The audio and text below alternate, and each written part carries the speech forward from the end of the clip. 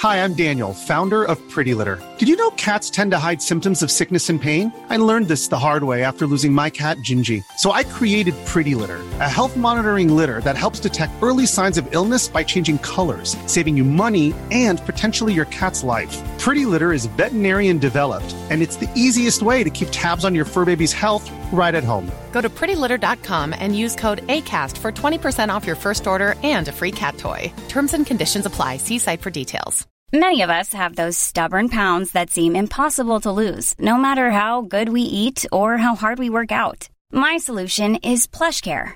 PlushCare is a leading telehealth provider with doctors who are there for you day and night to partner with you in your weight loss journey. They can prescribe FDA-approved weight loss medications like Wegovy and Zepbound for those who qualify. Plus, they accept most insurance plans. To get started, visit plushcare.com/weightloss. That's plushcare.com/weightloss. Mom deserves the best, and there's no better place to shop for Mother's Day than Whole Foods Market. They're your destination for unbeatable savings, from premium gifts to show-stopping flowers and irresistible desserts. Start by saving 33% with Prime on all body care and candles. Then get a 15-stem bunch of tulips for just $9.99 each with Prime. Round out Mom's menu with festive rosé, irresistible berry chantilly cake, and more special treats. Come celebrate Mother's Day at Whole Foods Market. Hi, I'm Zach Rosak, and you're listening to Sorry, Partner.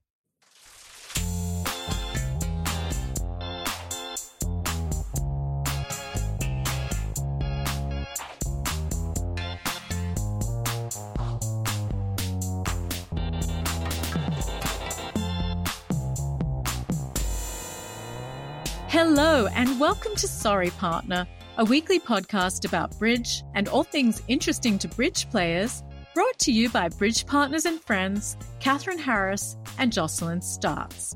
On today's program, we talk with American champion Zach Grosak about paying attention and not paying attention to the table, to his partner, and to his temperament. Plus, he shares his top tip for developing players. But first, let's kibitz. Hi, partner. Hi, partner. How are you, Catherine? Jocelyn, I'm well. How are you? I'm doing well. Been really busy, but not with bridge. Not with bridge. No, it's been a bit of a quiet week for me too, though I will tell you, it seems our listeners have been busy because we've had a bit of mail this week. Ah. Yeah. A few letters. Would you like me to read them to you? Well, you know I love the letters. Okie dokie. Well, the first one, Jocelyn, is actually directed to you. Oh. Oops. Yes, it is from Jim in the Chicago area, and he says, "Hi, Jocelyn. I was thinking of you today. We made a hash of defending 3-no Trump, letting them make 5 for a 10% board for us. And right away, WDP pops up, followed by a piling on of TY, which is thank you. Oh, my God. I was biting my tongue, not happy." It's a bugaboo of mine, and I get that some people think it's polite. I do understand that. We've heard from you, but I'm glad to know that Jim understands where I'm coming from about this. So thank you, Jim. I wonder if it becomes more annoying now that people are looking for it than it was before. Have we done a service or a disservice? Well, we're adding to the conversation about very important matters of bridge table etiquette or non-etiquette. Yes, yes. We have also heard from Carl from the San Francisco Bay Area. And Carl says, "Love your podcast, both the stories and interviews, which you keep very lively. And I look forward to a new episode every week." Thanks, Carl. So nice. So nice. He writes, "Several of your guests have talked about the importance of keeping on an even keel. I am a newer player, so I know this must be cliche, but it strikes me that golf and bridge are very similar.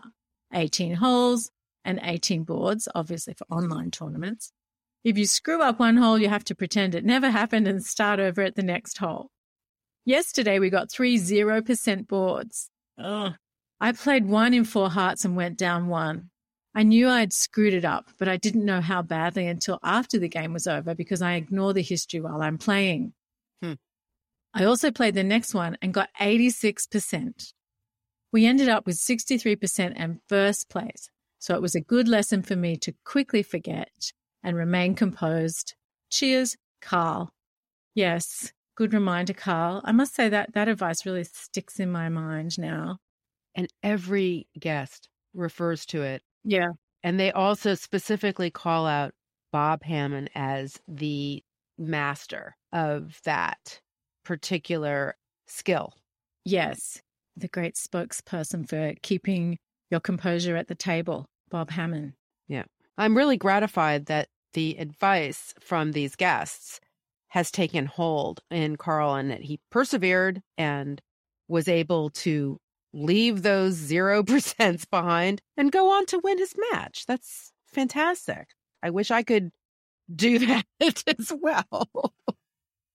You seem like a pretty cool cat at the table to me, Jocelyn. I don't think that a lot of my partners would agree with that. But thank you for saying that. I think I wear my heart a bit on my sleeve. Well, you must be wearing long sleeves then, because I can never tell. Oh, well, that's why I love you, Catherine. Oh, I love you back. We have also heard from Jerry this week, and this is a response to our episode with Lisa Berkowitz a couple of weeks ago. Jerry writes, I was a newbie bridge player at my first regional tournament. I had heard of David Berkowitz, but did not know of Lisa. Playing in the Sunday Swiss, 2 ladies came to our table. I asked to see one of their convention cards. I observed that the name on the card was Lisa Berkowitz and asked, are you related to David Berkowitz? Lisa replied, I go to bed with him every night. All 4 of us at the table had a good laugh, and then they proceeded to blitz us in that round of Swiss. Of course they did. Lovely, pleasant, very polite, bantering, and then killers. I love it. Absolutely. And our next letter is from Denise in Quebec. Denise wrote to us a while back about playing against Merquel. Do you remember? Oh, yes. Yes. She was playing with some friends who were more experienced, and they knew all these experts. And Denise was extremely intimidated by sitting down at the table with Mexroth and Rodwell. So, yes, I do remember that. Well, Denise has another story to share with us about our episode with Thomas Bessis. She says it brought a huge smile to my face when he talked about the term dummy being called le mort in French, meaning the dead one or dead man if dummy is male. My partner and I, who are snowbirds from Quebec, were in a tournament somewhere in Florida. We were defending a hand, and during the play, the declarer asked me about our auction. After answering, the dummy said something like, but are you sure you're giving a complete explanation? And he was actually using that to try and twig his partner to concentrate on what was going on. So he was using it to alert his partner to listen. My partner then jumped up and called the director. When the director was at the table and asked what he could do for us, my partner said, a little excited and in an approximate English, the dead man cannot speak. The dead spoke. Well, you should have seen all the blank faces around the table. I was the only one who understood what he meant, but I didn't feel like rescuing him. So he repeated the comment with the same reaction from the director, which was a question mark on his forehead and his mouth open. My partner then tried to explain the situation, and the director finally understood. I was having so much fun sitting there and watching the whole thing. Very supportive there, Denise. Good job. Poor him. And he knew the expression dummy very well, but in the excitement, the mother tongue took over. This is what happens when your brain is multilingual. Many idiomatic expressions get confused. Yes. But in any language, dummy or le mort needs to stay quiet. Yes, absolutely. Absolutely. And then we've heard also from Diana in Perth in Western Australia. And this goes nicely with Denise's letter. Diana writes, Firstly, I would like to congratulate you on your podcast. I am thoroughly enjoying it. Oh, that's really nice. Thanks, Diana. A few weeks ago, you asked us to write in about medical emergencies that happened at Bridge. At my own Bridge club in Perth, we have had a few of our members needing an ambulance or a doctor. But a friend of mine was telling me about a club session at her club in Sydney where an elderly gentleman was playing with his wife and he actually died. Ooh. Oh, dear. He was really mort. The director said, "Who would like to keep playing?" Gee. No. Wow. Yeah. No. Oh, yeah. I'll get this. But most people wanted to continue. Oh, my God. Oh, Yeah. my So they God. played on while the wife was sobbing and the players walked around the body. Oh, no. Finally, the ambulance came and collected the body. I still can't believe this happened. Diana. The wife is sitting there sobbing next to her husband's dead body. Presumably, they put some kind of a sheet over him. I don't even know if that's appropriate. And meanwhile, the rest of the people are just continuing to play. Yeah. Getting up, going to the next table, going to get some coffee, chit-chatting, kibitzing, what have you. What have you? Oh, my God. I think Kerry Sanborn, you remember she was saying in a tournament, I think somebody died and they continued the tournament. I don't know what's wrong with people. Well, it hasn't happened to me yet. I'd like to think that I had a little bit more compassion. I don't know. But maybe the show must go on. I don't know. If I dropped dead at a bridge tournament, I guess I would have some understanding if people wanted to continue playing around my... You think I should call for a sub, Jocelyn? Go to the partnership desk and say, "I'm sorry, my partner died. I need a new partner. Do you have anybody that can just sub in now? Thanks."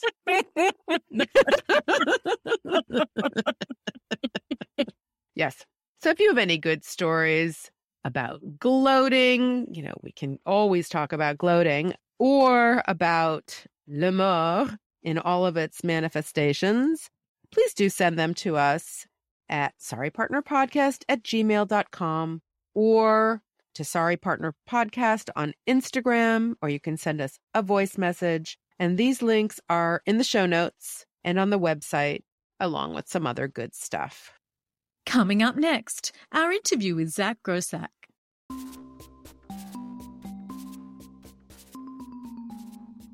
Hi, I'm Jim from the Chicago area, and I'm a listener supporter of Sorry Partner. What I really like about the show is it makes me laugh. I'll be out for a walk or I'll be working out and I just laugh out loud.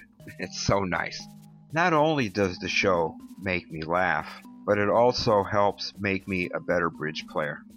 If you are thinking about supporting the show, there is a link to their Patreon page on their website. It's self-explanatory on where to go from there. If you find them to be valuable and it's important to you that they continue to exist, then I recommend supporting, and I do support those kinds of things.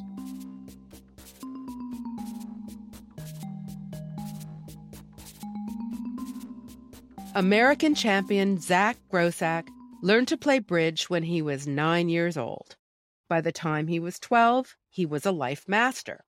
He has won 6 national championships and 2 junior world championships. And at the age of 22, he became the youngest Grand Life Master in ACBL history. We began by asking if he'd had any interesting hands lately. Well, I got to play with Jeff Mextroth for the first time as a partner this week, and it was an experience. Mostly the hands that stick out are hands where we had disconnects on the bidding, which is not necessarily a great thing to, point out. But there was one hand where I was cue bidding for spades and Jeff wasn't sure what trump was because I hadn't said it explicitly. I said it in my mind implicitly, said trump. And he ended up passing 4 hearts when I was trying for slam and spades. And it was probably for the best because we made 4 hearts. I had a heart void. I was cue bidding and he had 6. We make 4 spades too, but if we kept going, we would have gone down. So, that's the kind of vibe of the week. We sort of did survive a lot of the, we did well enough. We're very experienced bridge players, both of us, him more than me, obviously. But we sort of survived the week in this way. But until the end, we really didn't come to sit down. You'd expect me and Jeff to sit down and people would be like, wow, they could really, be tough. They could really not be fun to play against.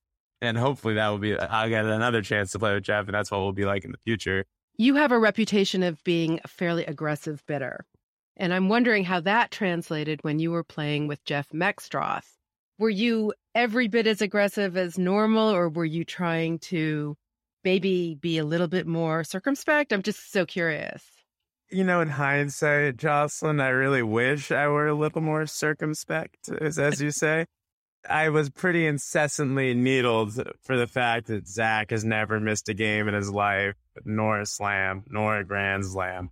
He thought I bid like a maniac, basically. He just kept bidding and bidding and bidding. In hindsight, I probably should have done a little bit less. There's this old adage about new first-time partnerships where usually they do quite well when you have two reasonably strong players playing for the first time together. Sort of, they call it the honeymoon phase, where both players are just playing a very simple, straightforward bridge, trying not to make a confused bid for their partner. And it ends up that you have very good results because you don't end up with a lot of bad results. That's sort of, you kind of avoid those very detailed auctions with agreements, and you don't have disasters. I think that I was just like, I can bid how I'll normally bid, and Jeff is so good, he'll understand it, yada, yada, yada. I kind of put that whole adage on the back burner. So, and we actually are supposed to play tentatively in 2024 in the pair game. And I said to him, we're playing a natural system. Under no circumstances are we doing this again. Now, to be clear, the system we played, I pretty much wrote, right? It's a transfer to a club, and it's fine. It's very playable. It can be very good. It just happens to be when you're playing in a new partnership, it's not optimal. And I can say that with some surety at this point. What do you most love about bridge?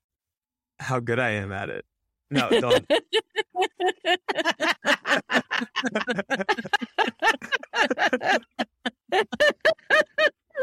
Well, you are. You are. Go on. Tell us what's that like to be really good at something?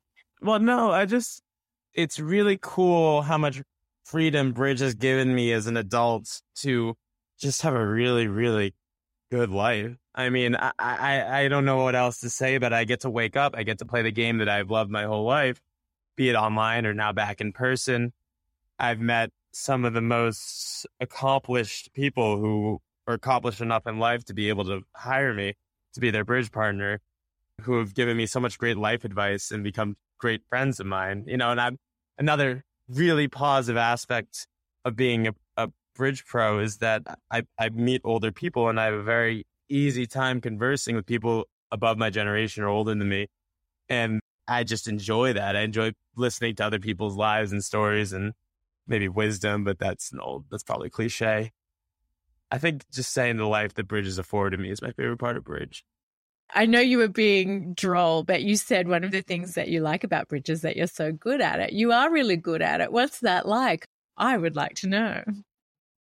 That is a very hard thing to answer in the sense that I was never the person that read a lot of bridge books and studied a lot of hands and studied suit combinations and studied squeezes and read books. That wasn't really me. I was kind of obsessed with it as a kid and just played hands. I would do this thing where I would sit on the Saturday morning as a kid and probably have like the Food Network on in the background. Like I would watch Ina Garten or like someone like that as a kid, and I would deal out hands and just play bridge by myself constantly. So I just saw a lot of hands and my brain kind of worked with it. Zach, when we were talking earlier before the interview, and you mentioned that you have ADHD, I wanted to find out, how does that affect your bridge life? I definitely have issues with attention. I was diagnosed as a kid. I was medicated. I hated it. I never went through with it. I cannot stand the drugs personally. I'm sure they work really well for some people. I do definitely have a hard time in the big events where people take minutes upon minutes to play one card over and over again. I certainly have developed the skill to just sit there and let my mind wander. Like I can count suits without really thinking about it often. So I'm able to let my mind wander during a hand where people are taking, let's say, forever, and be able to know exactly where I am and not lose track or sight of what's going on. I'm trying to reconcile that with the keeping track, counting down from 13 with 4 suits going on. Yeah. When you say your mind is wandering, is it wandering outside of the room, like away from the table? Yeah. What am I going to eat for dinner tonight? What do I have to do when I get home? It's the best way for me not to get anxious at the table or not to get really like agitated when things are taking too long for me. So in a sense, you've put the other thoughts in another place. So you've compartmentalized the two processes. Is that what's happening? That's yeah. I mean, I hadn't really thought about it in an actual way, but it totally could be that I'm just compartmentalizing the bridge thoughts from life thoughts and able to tap back into any given hand when I come back to reality. And the alternative to that is to allow myself just to sit there and perhaps become agitated because I have attention issues. I don't know. I think we all find that pretty annoying. Well, the other thing I do is, especially now when you play online, when I'm playing bridge, I have some sort of background information app on always. I have the TV that I'm watching, or actually my main thing is I have a crossword usually. Like when I'm playing, let's say it's March 2021. Okay, we're like mid lockdown. I'm playing bridge 8 hours a day generally, either in an online tournament or I'm playing 3 or 4 ACBL games with students or clients from around the world online.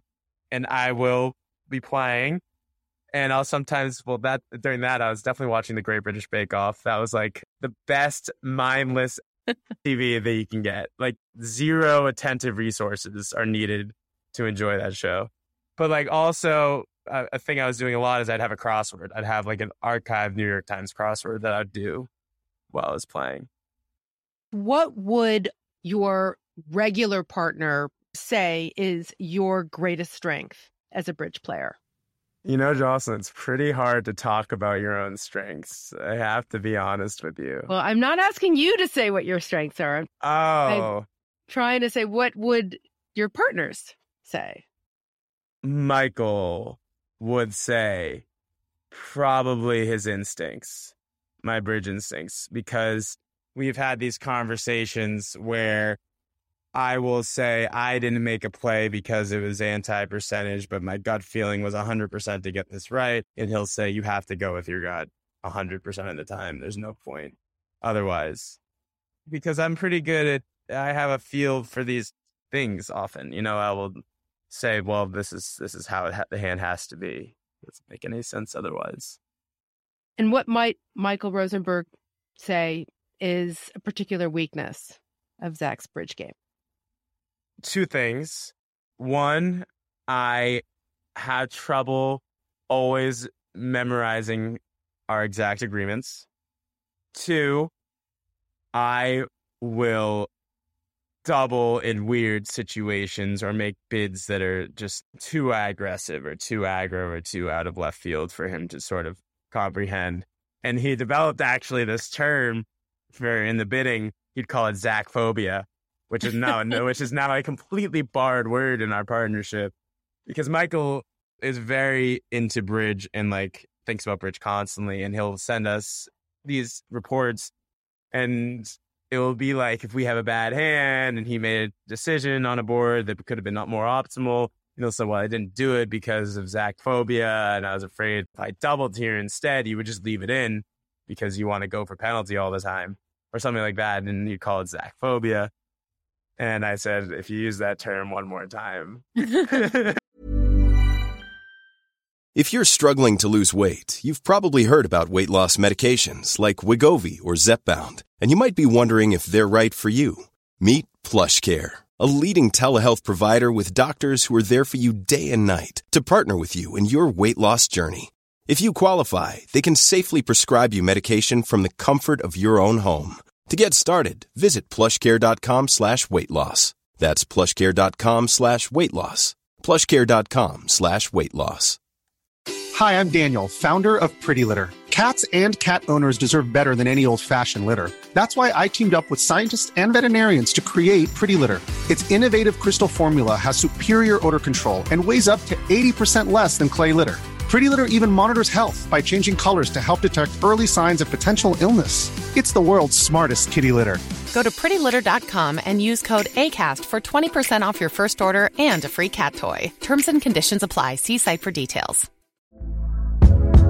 Hey there, it's Michelle Norris. I'm host of a podcast called Your Mama's Kitchen. When I travel, I'm usually looking for a way to find a taste of home when I'm not at home. And one of the things I love to do when I am at home is entertain. And Airbnb allows me to do that. When I was in California recently, I rented a house that had a great kitchen. And when we were sitting around the table, we're all thinking, we're in someone else's house. Someone could be in all of our homes as well. If you have a home, but you're not always at home, you have an Airbnb. Your home might be worth more than you think. Find out how much at airbnb.com/host.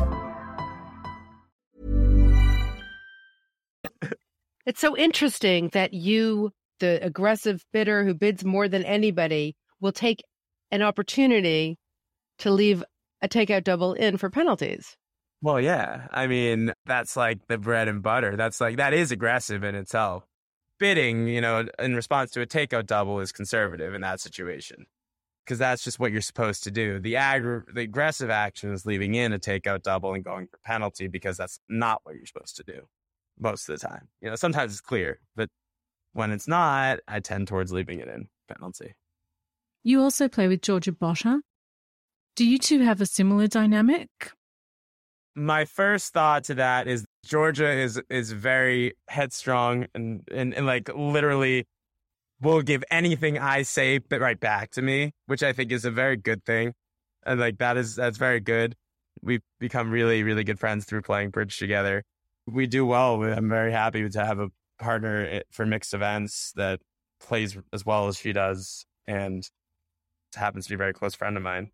So the other really good thing about me and George's relationship is that we do fight. Just to be very, very clear, like we fight about bridge, but we're both really good at letting it go within the half hour or hour.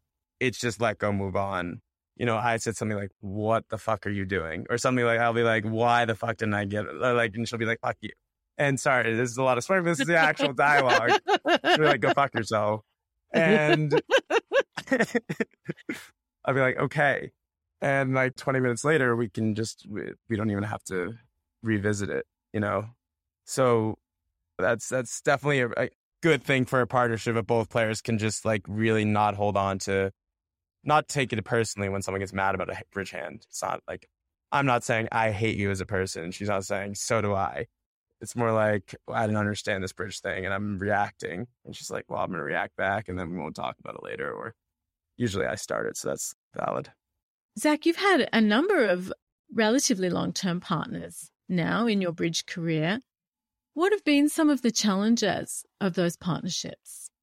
I would say certainly being a good or the best partner I can be, as well as bringing out the best game in my partner, is something that I've really grown more and more cognizant of as I've become an adult. And not to say that I'm better or worse than anyone else, but I'm certainly better than I once was at those aspects, those sort of emotional partnership aspects of bridge than I was as a kid. But it's something I still really work on and think about a lot.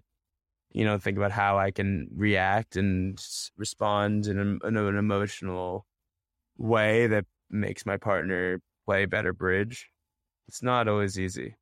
How do you work on it? I think, honestly, just thinking about it and being cognizant of it is really important. Not letting your guard down, thinking about the effect my actions, however angry or upset I am or in that moment, just like trying to think about how my actions will affect my partners and not just my own. And it's something I constantly have to remind myself of, because I can just get into this zone of not caring, and just reverting back to sort of old habits of just not being particularly nice. And I think thinking about it while playing, is a really important part of becoming a better partner, bringing out the better game from your partner.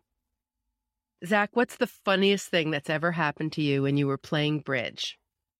Maybe not the funniest thing, but when I was playing with Zia in the Blue Ribbon Pairs a long time ago, we had a lot of kibitzers during this event, and it was maybe the second to last round of something, and Zia and I, we weren't fine-tuned in our bidding or anything, so we opened like a no trump. They overcalled 2 of a major, and a lot of pros play transfer Lebensal here, where you either Q-bid, their suit is Stayman, and whatever you bid otherwise is a transfer to the suit above it. But some people play that transferring to their suit is Stayman and Q-bidding is the transfer. So we had not, I don't think, explicitly discussed it. So I tried one of them. He thought it was Stayman. I thought I was showing spades. We have a disaster of an auction. Zia lands in 6 spades. We're no play in 6 spades. Zia looks at dummy, comes down, doesn't say anything. So we're just playing 6 spades, and he leads a suit, and the guy in his right shows out. And it's not really possible for the guy in his right to show out. So Zia looks at this, he waits a second for the guy to correct it, and then he just tells him, okay, no, put that back. You can't do that. You can't revoke. Because he doesn't want to win that way. He says, put it back. And then play goes on, and then he leads the same suit again, and the guy has another, let's say it's clubs. The guy has another club, and again, he shows out. He revokes. In the same suit. And Zia looks down at this, and I'll never forget his face. And he knows, he just has the count on the hand. He's counting everything. He knows the guy has at least another club or 2. And he looks at this, and he's waiting for the guy to fix it. And then he just keeps playing. He just slams a card on the table. It goes next. The guy, they win this trick, right? And then it keeps going. A club comes up. The guy now, a couple tricks later, follows with the club. I'm just at this point, totally amazed. And we're down 2, but it's a 2-trick penalty because they won the trick on the trick they revoked. And and now he made 6 spades. It was ridiculous contract. At the time, I was hysterically laughing. I had to leave the table because it was so funny that this got double revoked. He didn't let him revoke the first time, but on the second revoke, he's well, you know what? You got your chance. And it was the face Zia made. He looked at this. He was I'll never forget the face he made when the second revoke happened, and because he just had no idea what to do. It was so awe-striking. The guy would revoke in the same suit for the second time in the same hand. That's great. What's the biggest schlemazel you've ever had at the table? Well, a recent one in Reno. I was playing the last board of the Vanderbilt round of 8, the quarterfinals of the Vanderbilt, and we're in the last board, and we have a pretty reasonably decent set, and it was very close. And Michael and I land in 3-no trump on a little bit of a weird auction, but relatively normal contract. And I had ace third of hearts opposite 2 little, and the opponent led some other suit, a spade. My right-hand opponent won it and played back a low heart. And at this point, I had to decide whether or not I wanted to try to sneak a trick through from dummy and go for 9 that way, or I could play for the guy who led a heart to have 5 hearts and my left-hand opponent to have 3 hearts, duck both hearts twice, and play for my left-hand opponent to have all the outside entries, which is sort of the normal correct play, the ladder. And I decided to go for something funny where I pretended like I had the suit well stopped. I won the first trick with the ace, which most people don't do. They just have the bare ace, and I went to dummy to try to sneak a trick through. And this blew up in my face, and we lost the round on this board because I was cold for the contract, and we lost in the Vanderbilt on the last board because of this. Aw. Yeah, it wasn't a happy occasion. Yeah. You did so well at that tournament. I'm just going to say that was fabulous what you guys did at that tournament. So Yeah, well done. Yeah, that it was sort of like this bittersweet thing. Like I just won the Platinum Pairs. We were just like cruising into the semifinals of the Vanderbilt. And then I just like decided to go down in a cold contract on the last board to lose the match. And it was harrowing. Well, it's good for players like us to know that you're not perfect. I have a litany of hands for you to show you that. Do you have a favorite convention or gadget that you really like to play? You know, I get this question a lot, and I'm not that emotionally attached to certain bridge conventions. Like, it's not, I want to answer the question in reverse. There are certain conventions I don't like that have become integrated. Okay, 1, the 4-card major, 5-card minor double of a no trump. Not cool. Not for me. 2, XYZ. I want 1 club, 1 heart, 1 spade, 2 clubs, no interference, to be clubs. I want to be able to play partner's 5-card suit. Now, if you want to play XYZ over a diamond, whatever, it's fine. I also don't particularly care for this new thing where it goes like 1 major pass, 2 clubs, which could be 2. Unless you're playing a very well thought out relay system over that, where responder shows their shape via relay bids, I think it makes natural bidding very difficult. So to answer your question about a favorite convention, I named 3 conventions I don't particularly care for. Are there any that you do particularly like? Okay, I like Flannery, and this is again against the grain. I like Flannery because I love when 1 heart pass 1 spade can show 5. That is my favorite part of Flannery and probably my favorite convention. I also really like the European style of opening 3 of a suit of 3-level preempts in first seat favorable is completely destructive. It denies anything resembling a good hand. It shows 6 cards in the suit, and it is totally for the purpose of a destructive bid. I play this with my current partner, Michael Rosenberg. It's worked really well, and it makes the 2-level openings constructive, which is good for me because in the past, if I opened 2 spades, white versus red, at various ages of my life, I mean, God knows what I'd have. 5 spades to the jack and a singleton heart. It could have been anything, you know? But nowadays, it's because I have 3 spades as the crazy bid by convention, I can have 2 spades, can be a nice, good-looking preempt, ace, queen, 6, you know? Call it a day. I once played a hand against you, and I was so verklempt because I was playing opposite you. I opened what I thought was a preempt. It was a preempt of 2 spades. And at the end of the hand, you said to me, "Do you realize that you just opened a 1-level bid against me at the 2-level? I completely tricked you out of your contract, but I had no idea what I was doing." And you were so amused by it. You went around telling everyone. I remember you told Joe Grew. I was so embarrassed, but it was great. It was that classic thing. It ended up being great, but I was mortified. I had no idea. Well, was I kind of a jerk, or was I like genuinely like humored by how you totally got me? I think you were genuinely entertained. You were neither here nor there to me. It was fine. I wasn't like one way or another, but you were just so entertained. You were telling people, but you know. Well, I'm glad you guys played against me then and not when I was much younger. I don't know why I'm just divulging this, but I definitely used to and still struggle with, you know, I have trouble often being a very supportive and nice partner.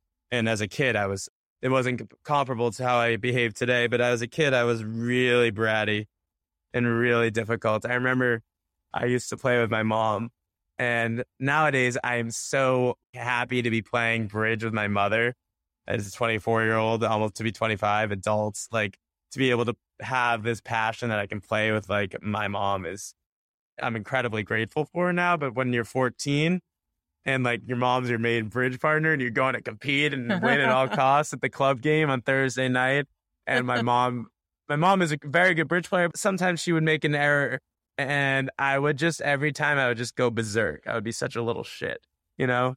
So that's why I'm happier you played against me when I was an adult. Because if you opened 2 spades with a 13 count, let's say, and it totally got me, and I was at the time, let's say 15, there would have been a very angry, chubby little boy at the table. Well, not that little. Is there any aspect of your game that you feel is not as good as when you were much younger? Absolutely. I definitely lost some of my creative spunk.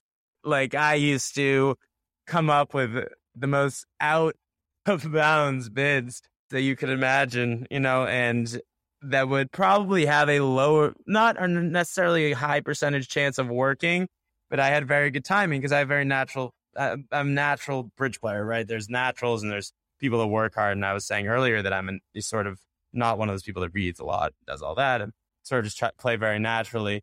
And I would have very good timing, and I would use the score and the scoring of bridge and you make these zany bids, and they would and I'd find a way to get out for down 1. And opponents would be making 120 or 110.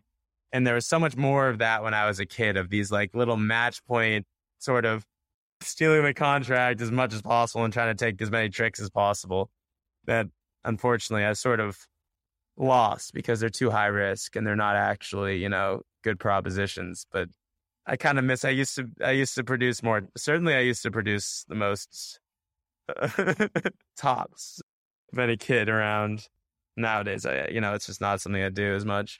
I mean, people I play with will be laughing at that comment because they'll be like, he bids more than anyone I've ever seen. But they haven't seen me when I was 14 is the answer to them. But I'll bet if you could take yourself now and put yourself next to that 14-year-old kid, you would be very frustrated about a lot of things that kid was doing. Oh, yeah. Oh, I mean, absolutely. Like I said, behaviorally, I'm very happy with how much effort I put into that. I also, as a millennial, or I don't know if I'm millennial or Gen Z or whichever, I'm right on the border. But as they do, I was on Instagram and I saw one of these motivational things about how look at yourself 5 years ago and look at yourself now and what you've accomplished and be reflective, yada, yada. And I've done I've accomplished a lot of the bridge goals, I've been looking for. Not all of them. I've won a world championship, an open one. I haven't won a major spin gold or Vanderbilt. So there's a lot still to play for, but I have won a lot of stuff and played with a lot of the people I dreamed of playing with as, Jeff was the first time when I was 24. And I played with Zia in the Blue Ribbon Pairs when I was 21. And that was awesome. I mean, we didn't do particularly well, mainly because we had a pretty bad last day. But we had the most kibitzers of anyone in that event by a lot because Zia draws a crowd and he's playing with the young kid, on the block. And we would just play, and there's a famous kind of picture of us on Facebook where we have literally, I think, 10 kibitzers just huddled around the table. He's a very colorful person to play with because he's so expressive at the table. So, How do you feel about the kibitzers? I personally love kibitzers. I'm very much an entertainer. I enjoy showmanship. No regrets. I enjoyed the showmanship aspect. Bridge has to be fun. Bridge has to be entertaining. Or else I of course you can be serious in that and really play it as a card game and love that about it. And I love the serious nature of bridge, but it also can be fun at the same time and should be entertaining. And I love when people are watching and I can, especially if they're friends of mine or acquaintances, and show them a little bit and be funny. And it doesn't really make me nervous, except if especially if I made an error or made a miscalculation or made a bad bid or a crazy thing or on a couple hands in a row and I have a kibitzer, then I can just sort of spiral a little bit. But I would say most of the time, I really enjoy having people watching and in the game with me. When we talked to Bob Hammond, he said that he'll muck around a bit with the kibitzers in that I don't know that he was such a fan of them. And so he likes to do stuff like look at the hands really quickly and then conceal them from the kibitzers, stuff like that. Do you ever do things like that? Yeah, certainly if I'm not in a good mood, I'll do that. That's for sure. But I'm not on the opposite side of Bob on this one. I enjoy including people. I'll sort of go out of actually comes from my mother. my mom used to do this thing where she would like jab me in the side if she couldn't see my hand for long enough. She'd like poke me. It's like, Zach, can't see it. I'd be like, Mom. Only mom. Right, only mom, but she used to do that. So now it's like, I sort of know how important it is for someone's experience to actually see your hand via a very motherly mother. It's the only adjective I'll use there. What's the best bridge advice or tip that you've ever been given? Well, for me, it is getting your partner to play well is just as important as playing well for yourself. The abilities you have to make your partner play their best game are certainly a part of being a good bridge player yourself. And I still have, to this day, I'm really sitting with that advice and not always following as much as I want to. And it's just something I'm really cognizant of. And I wasn't really blessed with the natural ability to be always the best partner at all times. One thing I got from actually a sports psychologist, that's how far this went, is that you have to think that your partner is coming from a place of positive intent when they're playing bridge. Your partner is not trying to sabotage you. They are doing the best they can, right? That is something that I explicitly thought the opposite of. Let's say going back again, playing with my mom when I was 14, I would think she's sabotaging us. That's how I would think. This is the view that my brain would have. Sort of something I really have to try to break. And I am still struggling with breaking, at all times. And you played with your brother so often. So there was probably a sibling rivalry that was kind of underscoring that sense that you had, maybe. Yeah, I mean, that sabotaging thing is something that that happened a lot with Adam too. Adam was my regular partner for years, and then the deal we got for our national team was that Adam would play with our client because they had established a partnership, and so I was not forced, but I moved in a direction of finding a different partner, which, I mean, I'm not happy about, but was really probably good for us, our relationship, because we played together for so long, and I had such a difficult time, just being a good partner to Adam because he was my brother. I mean, he's your brother, you love him, but you don't always like him, especially as your bridge partner, and we were very, very close, Adam and I, and it was not good. I just have so much fire, and I wouldn't think, that he's coming from a positive place of intent a lot. So, yeah, I'm actually really grateful that we sort of were able to separate for a little while, and I fully plan on resuming a partnership with my brother as I get older. But it's sort of allowed for me to do some pretty necessary maturing to play with a sibling and a family member, because that can be really, really hard. Zach, thank you so much for joining us today. It's been so great talking to you. It's been really great. Thanks a lot. Thank you for having me. It's been really fun. And that's the show. Many thanks to our guest, Zach Grosak. Sorry Partner is produced by Catherine Harris. Our theme music was composed by Jocelyn Starts and produced by Daniel Graboy. Thank you also to our friend Larry Cohen. Send your bridge stories and comments to sorrypartnerpodcast@gmail.com or at Sorry Partner Podcast on Instagram, or send us a voice message. And please consider supporting the show. These links and a link to our merch store are under the episode description in your app, on the website, or wherever you like to listen. We'd love to hear from you, but be nice or we'll call the director. Until next week, play well. May all your finesses be on side. And remember, as Zach says, helping your partner to play their best game is a key part of being a good bridge player yourself. Thank you, partner. Thank you, partner. Bye. Bye.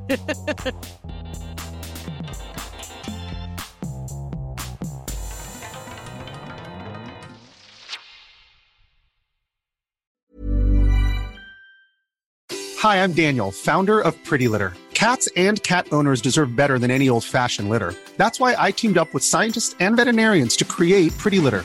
Its innovative crystal formula has superior odor control and weighs up to 80% less than clay litter. Pretty Litter even monitors health by changing colors to help detect early signs of potential illness. It's the world's smartest kitty litter.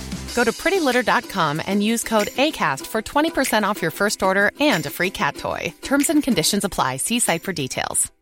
Imagine the softest sheets you've ever felt. Now imagine them getting even softer over time. That's what you'll feel with Boll & Branch's organic cotton sheets. In a recent customer survey, 96% replied that Boll & Branch sheets get softer with every wash. Start getting your best night's sleep in these sheets that get softer and softer for years to come. Try their sheets with a 30-night guarantee. Plus, get 15% off your first order at bollandbranch.com. Code BUTTERY. Exclusions apply. See site for details. Mom deserves the best, and there's no better place to shop for Mother's Day than Whole Foods Market. They're your destination for unbeatable savings, from premium gifts to show-stopping flowers and irresistible desserts. Start by saving 33% with Prime on all body care and candles. Then get a 15-stem bunch of tulips for just $9.99 each with Prime. Round out Mom's menu with festive rosé, irresistible berry chantilly cake, and more special treats. Come celebrate Mother's Day at Whole Foods Market.